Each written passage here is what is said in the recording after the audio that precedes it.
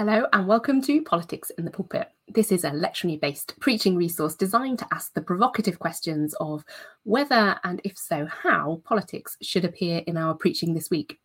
My name's Beth Allison Glennie. I'm a Baptist minister and I'm working for the Baptist Union of Great Britain as their public issues enabler, and I'm part of the joint public issues team. Each week, I'm joined by a guest from a different place or space on the political or pulpit landscape.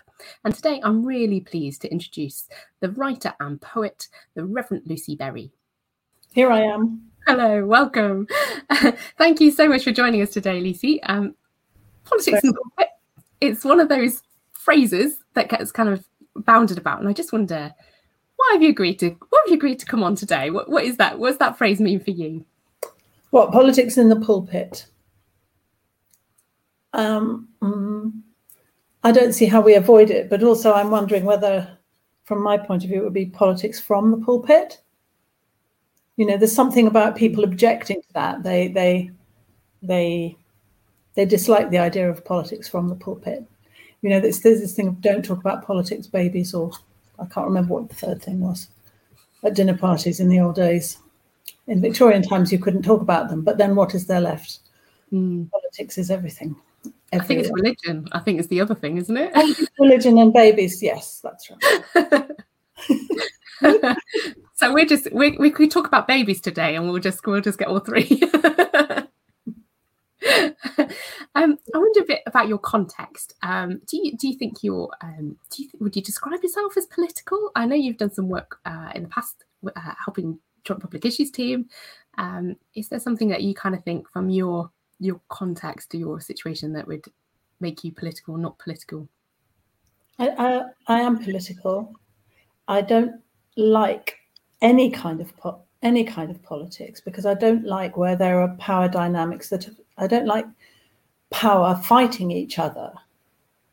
I don't like two sources of power, usually one oppressed and usually one oppressing, fighting it out. But I'm very drawn to trying to see the resolution of that. And I'm also very interested and affected by a lot of people who I know who have just sort of dropped out the bottom end and have no politics now because they have no power. Homeless people being a particular one, where if you don't have an address, you can't be paid because you can't have a bank account. We know about this, but where power has so failed the powerless that it makes me feel sick. So, but there are lots of different angles on power that interest me, and politics. You can't preach without bumping into that. And you can't possibly read the Bible without noticing the politics in the Bible, all over the place. Yeah. Absolutely. Well, I mean, I'd say preach it. That's what we're probably going to do. I went to each week I check in with my colleagues about anything that they particularly want us to be aware of. I don't know if there's anything that for you at the moment, that's particularly that you think people preparing sermons this week should be aware of. No is a perfectly good answer. I think what we should all be aware of every week is that we belong within, as the Bible did, within various swathes of empire. People who are oppressed, the people who are oppressing, the people who collude without even noticing. And that's a Bible thing, but it's also a thing that goes on all the time. And what I mean by empire, really, look at us. Look what's happening in the world globally, and also look at how we're all using power to, or colluding and collaborating with power in ways which leave some people utterly powerless. Well, that's empire. Empire is what takes away individual power. And that's what we continue to do. And I think we don't notice it. We look at it in the Bible and get shocked. And we don't understand that the Bible is happening every single day. The Bible hasn't become irrelevant, but you can't say that it's relevant because that's to try and defend it in some way. The Bible is, the reason that the Bible, when you read it, is so interesting is because it's happening. It keeps happening and recurring. So anybody who I was encouraging to preach, I would say the Bible is happening. Read it that way. And then look around and see where it's happening. And then write that way. Yeah. Yeah, thank you. That's a really helpful reflection. I think I've definitely discovered that as I've gone along preaching. When you first encounter kind of, anything kind of hermeneutics wise, and you start understanding concepts of the time, and you think, gosh, they're so huge, these kind of big ideas that were so prevalent in that world, and then some, actually for me, then going, oh, well, okay, well, what's going on in the world now? I don't even know I'm living in. So I ask JPIT every week just to kind of fill me in on stuff I should be aware of, and stuff perhaps that we should be aware of as we're going into our pulpits, and if there's any news stories or issues in politics that we should just have our eyes open to. And obviously at the moment it's continuing this conversation around rising COVID cases, loosening of lockdown, how many children are off school at the moment, vaccine passports, 2-tier systems, and in our context, but then the world context where actually there isn't equal vaccine distribution. So there's this kind of big conversation that's been the conversation that's dominated the last year and a half, really. But it's got particular edge to it at the moment with loosening of lockdown. And in that, JPIT have been talking about household debt since the beginning of COVID for a long time. And there is a household debt debate happening on Thursday in Parliament. And we'd really encourage people who are listening to, whilst you're preparing your sermon, if you could also email your MP and tell them to attend. You can find all the information out on the Reset the Debt website, which is resetthedebt.uk. So that's very easy to find. So we just encourage everybody to go in and get their MP along to talk about Jubilee and what we might be able to do as we come out. And especially because Wind Down of Furlough is happening and due to start in July, and that will certainly cause some issues for a lot of people as well there. On another note, there are still lots of stories coming out around healthcare, and which has been delayed or cancelled because of COVID, and then also lots of evidence recently that perinatal mental health care has been completely decimated by this. And despite it being a particularly stressful year to have had a baby, I can verify for that one. And then climate change and conservation. We're watching heat waves happening in the world at the moment, and the ocean, literally being on fire in the Gulf of Mexico. So just kind of to say, this going into COP is a continuing story. And then there's ongoing protests in Colombia around tax reform, health reform and corruption since May as well, which people may not have picked up on their news, but it's happening.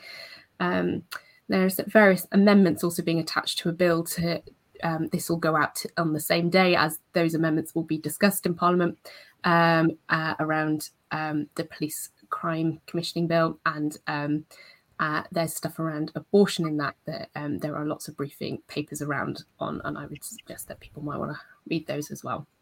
So there's lots going on in the world, always. There's just a tiny sample of a few things that, are in our inboxes at the moment. And so we have our kind of newspapers open in one hand, and we open our Bible with the other, and kind of we've got 3 readings this week. Our Old Testament is 2 Samuel 6, which is David dancing in front of the ark. We've got Ephesians, and we've got Mark chapter 6, which is the story of Herod and Herodias and John the Baptist. So I think the first question really is, Lucy, if you're preaching this week, I don't know if you are preaching this week, but if you're preaching this week, where would you go first? What would jump out at you as the thing that you think, yeah, this is the one, this is the passage, or this is the theme, or this is the idea I would play with? The first thing I look for is, what is the agenda of the lectionary readings? I've literally got that question written in today. What's the agenda of the lectionary? Well, does one not have to ask that every single time? Somebody has put this together in the same way that the Bible has been written by human beings, and hopefully wanting to impart something valuable to the reader. The people who put together the lectionary are going, notice this, we're not going to actually write you a paragraph about what we want you to think, but hey, we want you to sort of concentrate on this, and this. So I would say that the agenda of the lectionary choosers, I don't know what they're called. What are they called, those people? I think I'd call them a compiler. But lectionary compilers, yeah, but compiler sounds as if they just stack them up, whereas actually what they do is they've picked them in an order that we're supposed to understand what they're thinking. So and I think one of the agendas running is the idea of contrasting ancient devotion and joy and gratefulness and gratitude and celebration in the court and in the ethos of King David with what has happened by the time Herod gets going. But going through via Paul, because in many churches you have to go via Paul because there has to be an epistle. I'm not knocking that at all. Epistles can be fab. And so so what the lectionary guy is doing, or lady, is underpinning the idea of celebration, joy, delight at Jesus, delight in the fact that we're all God's children and adopted. Isn't that gorgeous? And then slinking on to Mark, where it's all death and mayhem and it's all looking extremely grim. And it's a foreshadowing, of course, of what will happen to Jesus.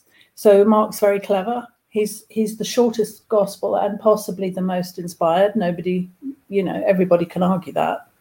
But I know several people who think that Mark is the greatest gospel of them all. Partly because it's so stripped down. Anyway, and so we've got a sort of foreshadowing of how dangerous it is to be saying anything that goes against power.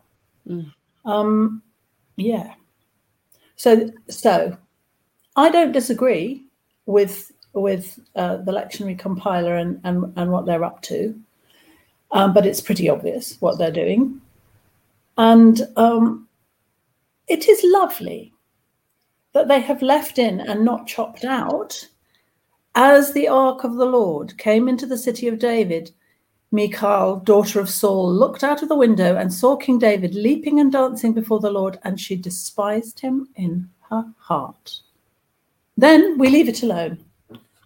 But then at the end, we come into dangerous women again, dangerous women, who are going to bring down John the Baptist. Right. So that's a nice echo.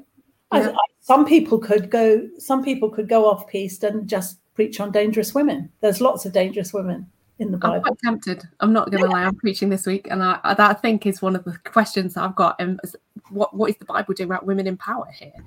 I mean, Michael's named, so that's a thing, right? Yeah.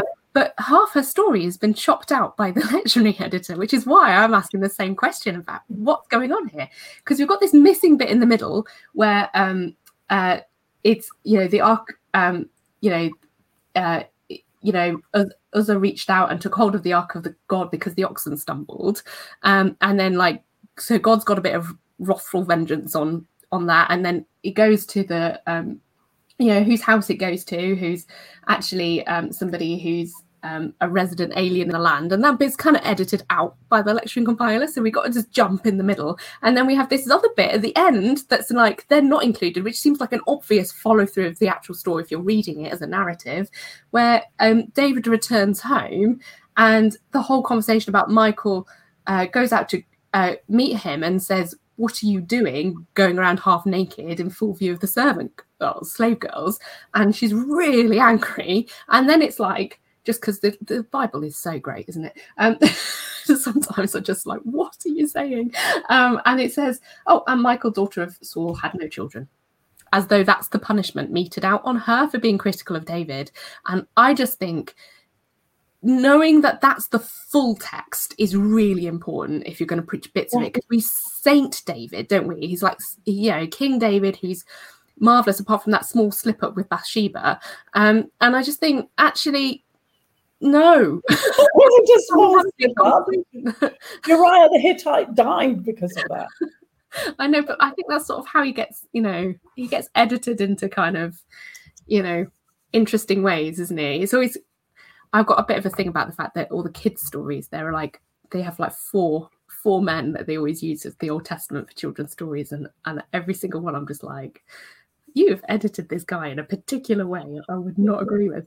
And I feel like the same thing about the lectionary here, actually. I kind of want to say, no, give the full grit of the Bible. Let's have the whole conversation here about her power, what she's thinking about, his shame, how he may have shamed her by being naked, kind of what's actually going on here. Like, I think so. I think it's, and also, there's a big question about editing, which one has to look at all the time in the Bible, because events have been edited out and never written down, and we can't even discuss those. But when you think that the Gospels, 3 of them come from the same basic source, and people have been picking and choosing. John is the only one that isn't probably based on the source Q that is now lost. So everybody else is picking and choosing from Q what they think is important, and then putting a more or less important spin on it. So one of the big questions in the United Reformed Church, and one of the big statements of faith, is we believe the word of God is in the Bible, but we don't believe that every word of the Bible is the word of God, because some of it is pernicious, dangerous, and is about contamination, is about us and them, and is also missed out. So that the word of God, if we saw it written down, would be very beautiful, very ugly, and a lot longer. So for us, it's about Christ. So the word of God is Christ, as revealed through Scripture, is the language that we use, and so Scripture is a way of, I guess, of seeing through to Jesus, and I always think that can work in a whole number of ways. That can make you angry, and that can make you sad, and that can make you go, but God wouldn't work like that, and that can make you, that your whole interaction with this is because it's in relationship to God, isn't it? Ultimately, it's Christ. So actually, how you kind of, I think the way it works, in as much as I would ever understand, because I'm not sure I know, and I'm not sure we can know, but I think there's something about what God does in us and through Scripture. I think it's something about how I understand it. As I don't start from a kind of inerrancy.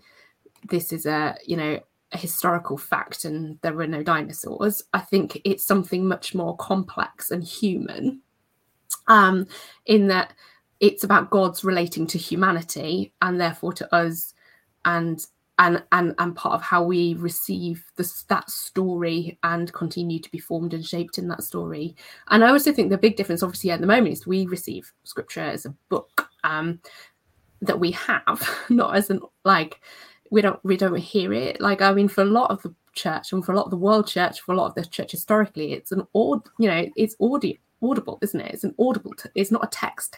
It's an audible text. It's and we have it as a kind of a written down thing. It's a bit of, it makes it into an instruction booklet, I think, sometimes, and I don't think that. Also, you and I can only receive it as white women. Mm-hmm. So one of the things that was built in quite early and beautifully into the liberation theology that went out to South America was the idea of, it's an awful mouthful, the hermeneutic of mistrust, which is, you read this and you know that it has been written by somebody very different from you, with experiences different from you, but hoping and praying to tell you the truth. And the truth is in God, but not necessarily in the text. So you've got to look down through the text to where God is. And of course, this idea of, is there bad news here? Is there good news here? Well, whereas it is a question of that, but it's also a question of whose good news. Because my good news is not the same as somebody in Palestine today. I think if I could have got rid of the very beautiful, but as it were underpinning epistle and shoved in 2 Kings 22, we would have then had the lost law.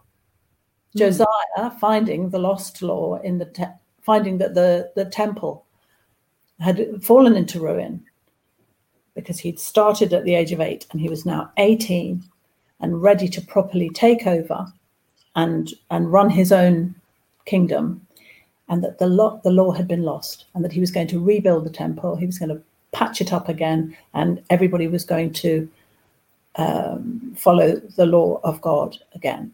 And I think that would have been fascinating, because then you've got the death of John the Baptist, then you've got all that corruption, and actually the fact that Herod kills John the Baptist partly because he doesn't want to lose face in front of his guests. And you realize how trivial and dangerous and nasty this man is, and how far he has fallen from a position of grace or a position of monarchy bestowed by God. Because the monarchy bestowed by God is an old idea which has gone completely by now. Completely. It's so interesting, isn't it, that here he is, and we I think the text sort of implies that Herodias is to blame, but then I think ultimately it makes him seem so weak, doesn't it? Because he can't even say no to a little girl, actually, and we hear, who's the good news? We hear this dance. I think I often have heard this dance as a sexual dance, like an erotic thing that's happened. I mean, it's his daughter, so that's very strange if that's what's going on. And actually, that's not necessarily written in the text. That's years of interpretive history that we might want to just question there. Is that an erotic dance? Or is she a little girl, which is the implication, right? That actually the word little girl is the word little girl that's been used in the text, not very much long before, where Jesus says to the little girl, get up. So she seemed to kind of be very, young, premenstrual. So actually, if she's just been made to do an erotic dance, there's something very sinister happening. But actually, there's something else saying about actually, he can't. You would say no to an outlandish request from, if you didn't want to do something, you would say no to a girl who shouldn't even be at this banquet customarily. She should be like out of sight, guarded by him because it's a patriarchy and that's his job. And like, actually, he's got her on full display. And then he can't even say no to her. So ultimately, who's the weak person here? And he seems to be I think there's something really interesting. I kind of want to dig about there and say, what's going on that he can't even say no to her? Why wouldn't he just say, oh, no, that's not, don't be ridiculous. You can have half my kingdom, but you can't just behead a man. And he's clearly, quite a bizarre power, isn't he? Isn't it interesting that Herod is weak, Pilate is weak? These great big solid creatures are actually not solid at all. They don't have personality. They don't have backbone or character. And this is obviously Pilate is known for washing his hands of the thing. That's his legacy, is washing his hands of the whole horrible debacle with Christ. Yeah. And Herod is very much set up in the same. Yes. Herod is to John the Baptist what Pilate then is to Jesus, and it's this same idea that they're they see themselves as politically neutral, like as interested, and they can see that this man is holy even. And therefore it makes an interesting debate partner and an interesting person to listen to. But ultimately, they've got no emotion in it and no compassion and no sense of goodness in it, because they will kill the person off when it's no sense of their people as having an opinion worth listening to. You know, where it comes to the crowd loves this man, we are not going to love this man. At the end of the day, where the mob, they would say, I would say crowd, they would say mob, where the mob begins to love somebody, they will begin to hate them. And we see this going on around the world right now. You know, somebody rises to power out of the people, and the dictators and the overly powerful people in charge in nominal democracies put them in prison or quietly get rid of them. And nothing's changing. We're just using IT to do it. I have to say, I did think it was an interesting idea about whether you could relate the media and just how we see the world with it. It's the phrase that said, Jesus, some were saying, Jesus' name had become known, and some were saying, like, it doesn't start with the story. It starts there, doesn't it? With here's what's going on. This is the gossip culture. This is the social media culture of its day, that kind of, which at the time was people talking in, in the marketplaces and wherever. But this is what some were saying. And that therefore affects how we're going to hear what comes next. And look at how different regimes tinker with how one can deal with social media. Look what happened in America around social media and the interference by Russia. Look at how it's happening now. And sometimes it's not a stretch, but it's a jump that you have to make. I agree with you. I think that social media is exactly the gossip of Jerusalem at the time. And it's all going on a bigger scale. I mean, no, I don't mean a bigger scale. There's nothing bigger than evil. It's all going on a scale larger in terms of the heads of population. Almost makes it feel more sicky. Yeah. I think I've got a question that I've written on my notes. I'm just looking at them at the moment. Yeah.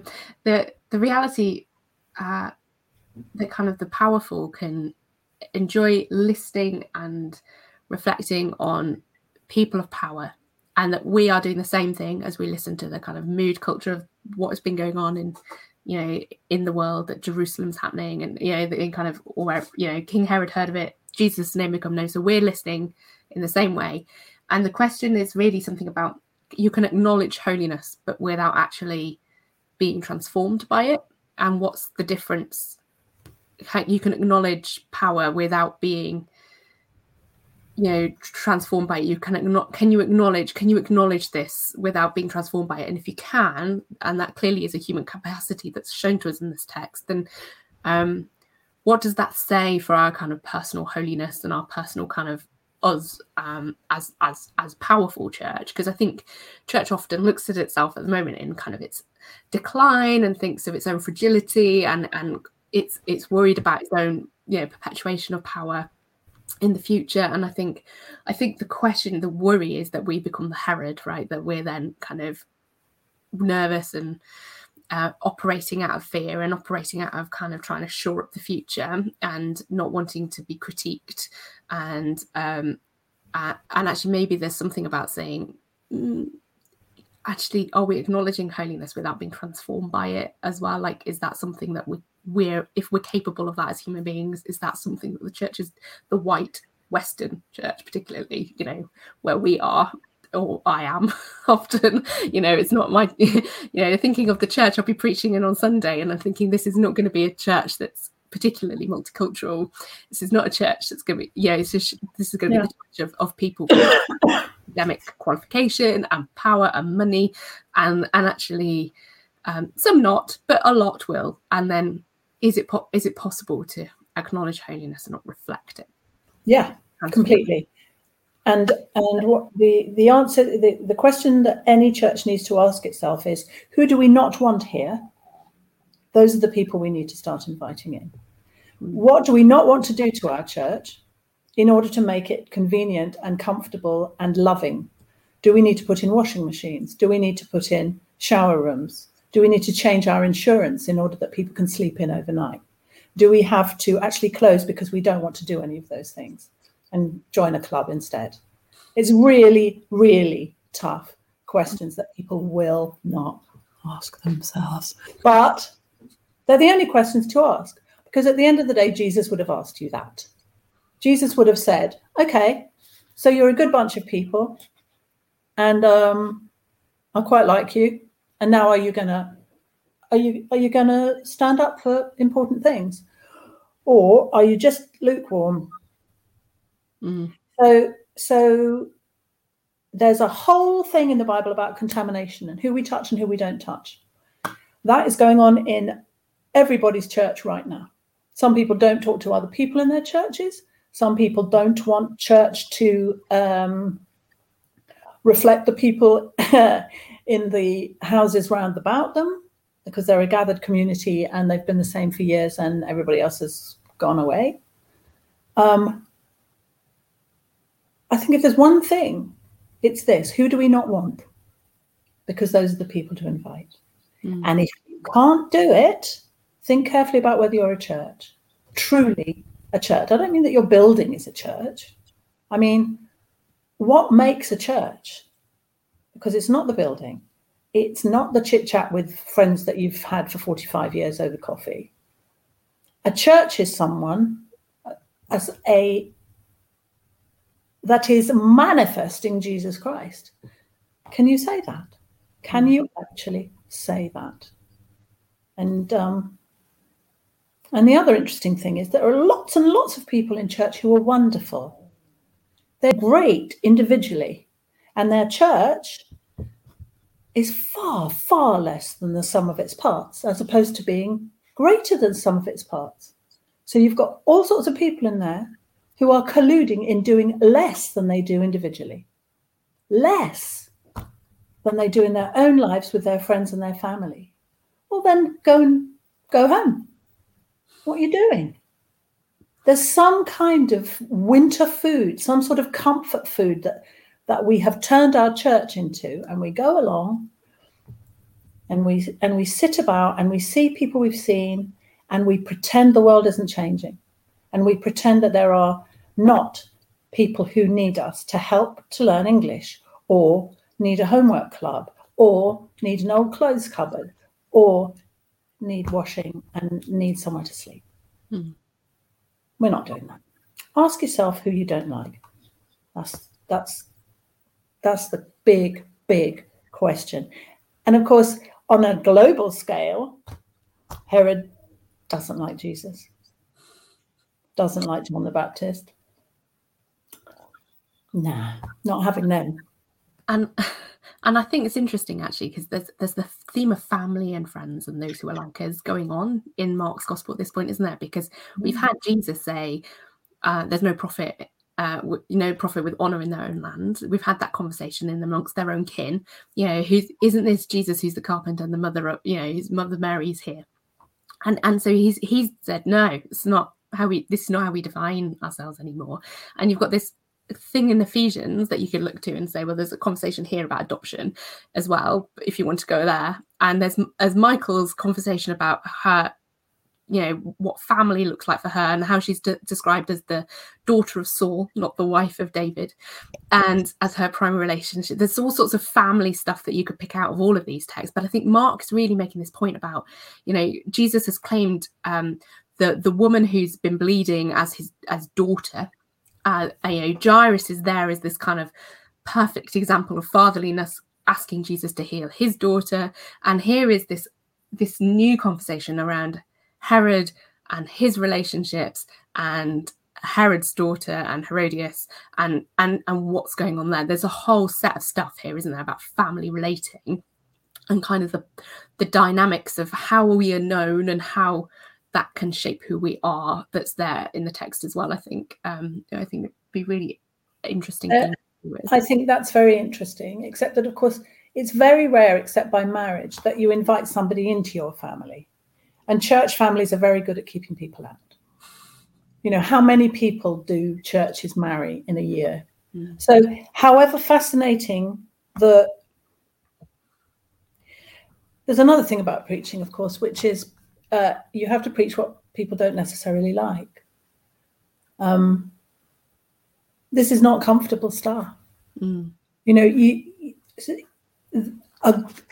a good church fills up with this stuff. And a weak church, people wander off and join other weak churches where things are going well. And I don't mean they're not successful. Successful churches, we have to ask ourselves, what is successful preaching? Is it where everybody comes up and says, that was lovely? Or people who come up and argue with you? I like it when people come up and argue. I like it when people put their hand up in the sermon and says, I don't agree with that, actually. Can you back that up? And I have to say, and I say, stay for coffee and we'll try and sort it out. I had one gentleman who always, well, I mean, not every sermon, but he would always put his hand up and say, I don't think that's right. And I'd say, coffee afterwards. Do it. Engage with everybody. You know, we're not in it to tell people stuff. We're in it to ask people to do theology, which is really easy because theology is basically, oh, I don't like that. I don't want to listen to that. And yes, I really like that. And then finding out whether any of it is worth the response you gave it. Oh dear. I think it's a really interesting question that's come up a lot about the idea that we can often be, and we have created a model of preaching that is almost lecturing. There's kind of the expert in the room. You're the one with the theological education, you know, probably, or if not a lot of theological education, you may have got a lay preacher's qualification, got something that's been the substance of which allows you to be in that space. And I want to say, you know, I passionately believe in theological education. I think it's really important, but there is also something about saying, what about actually allowing that to be critiqued by the gathered community, actually? And actually, isn't that really important, that we own God's word together, that actually we discern the mind of Christ together, that it's not just that I have the supreme spiritual knowledge over here because I've got a theology degree, that actually something like interacting with scripture and context and community together with the Holy Spirit that does something to us. And actually, sometimes it's about arguing about what's right and arguing and disagreeing well. I think that is a thing. Or disagree badly sometimes might be a thing. I think it's also, people don't realize, you know, there are plenty of people who are doing really good theology and don't know they're doing it because nobody has ever said, you're doing theology, do you realize that? You know, they've been reading their Bibles, they've been listening to sermons for decades, and if they've managed to stay awake, they're thinking, no, I don't think God's like that. Or, well, that's interesting because God's one way, but Jesus is another way in the New Testament. How am I reconciling that? You know?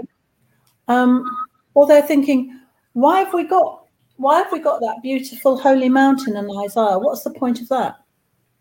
You know, what's the point of poetry in the Bible? Well, actually, the point of that particular one is so glorious, can I just say? It's political and subversive. It's a political and subversive poem about kosher and non-kosher and getting on with your neighbours. It's the lion lying down with the lamb, and he couldn't possibly have said, we need to get on with our neighbours, because our neighbours were contaminated. So he had to say it a different way. But everybody would have thought, well, that's funny, isn't it? Farmyard creatures and wild creatures. Who are the wild creatures? The wild creatures are the others, are the strangers, are the Gentiles. It's highly political. It's beautiful. It's gorgeous. And it's dangerous. And if anybody had spotted what he was saying, he wouldn't have been allowed to write it down. He would have been popped away somewhere and told to look after little children or something. Yeah. So it's an invitation this week to do some dangerous preaching, I think. Every week. Every week. And don't think, will they like it? Think, will they feel it? Ooh. On that superb note, I'm going to thank you for coming on, because we are. I've had a lovely time. Thank you very much. It's been an absolute riot to talk to you. I've loved it. I feel like my brain and my heart together have done a workout chatting. Thank you. I'm going to think about how to make my preaching dangerous on Sunday, and I'll let you know if I manage to do that. And actually throws tomatoes, then I've gone too far. Well, probably not actually. Well, the nice thing is I'm recording mine, so it's a hybrid service, and so I get to do it from afar, which I have to say doesn't feel like proper preaching because you can't be interrupted. But it does make my life a little bit less complicated on a Sunday morning. You can bilocate. It's very exciting. So we're going to go out just to say as well to anybody who's been listening, thank you for joining us. And we hope that this has helped as you prepare your sermon for the week. And do please share us. And if it's a resource that's helpful for you, please pass on the news. We'd love it. If we are good news for you, tell other people. And yes, so let's go into our politics and into our pulpit with a blessing. May we be anointed with God's Spirit as we bring good news to the poor, proclaim release to the captives, help people to see the world truthfully, and let the oppressed go free. Amen. So be it.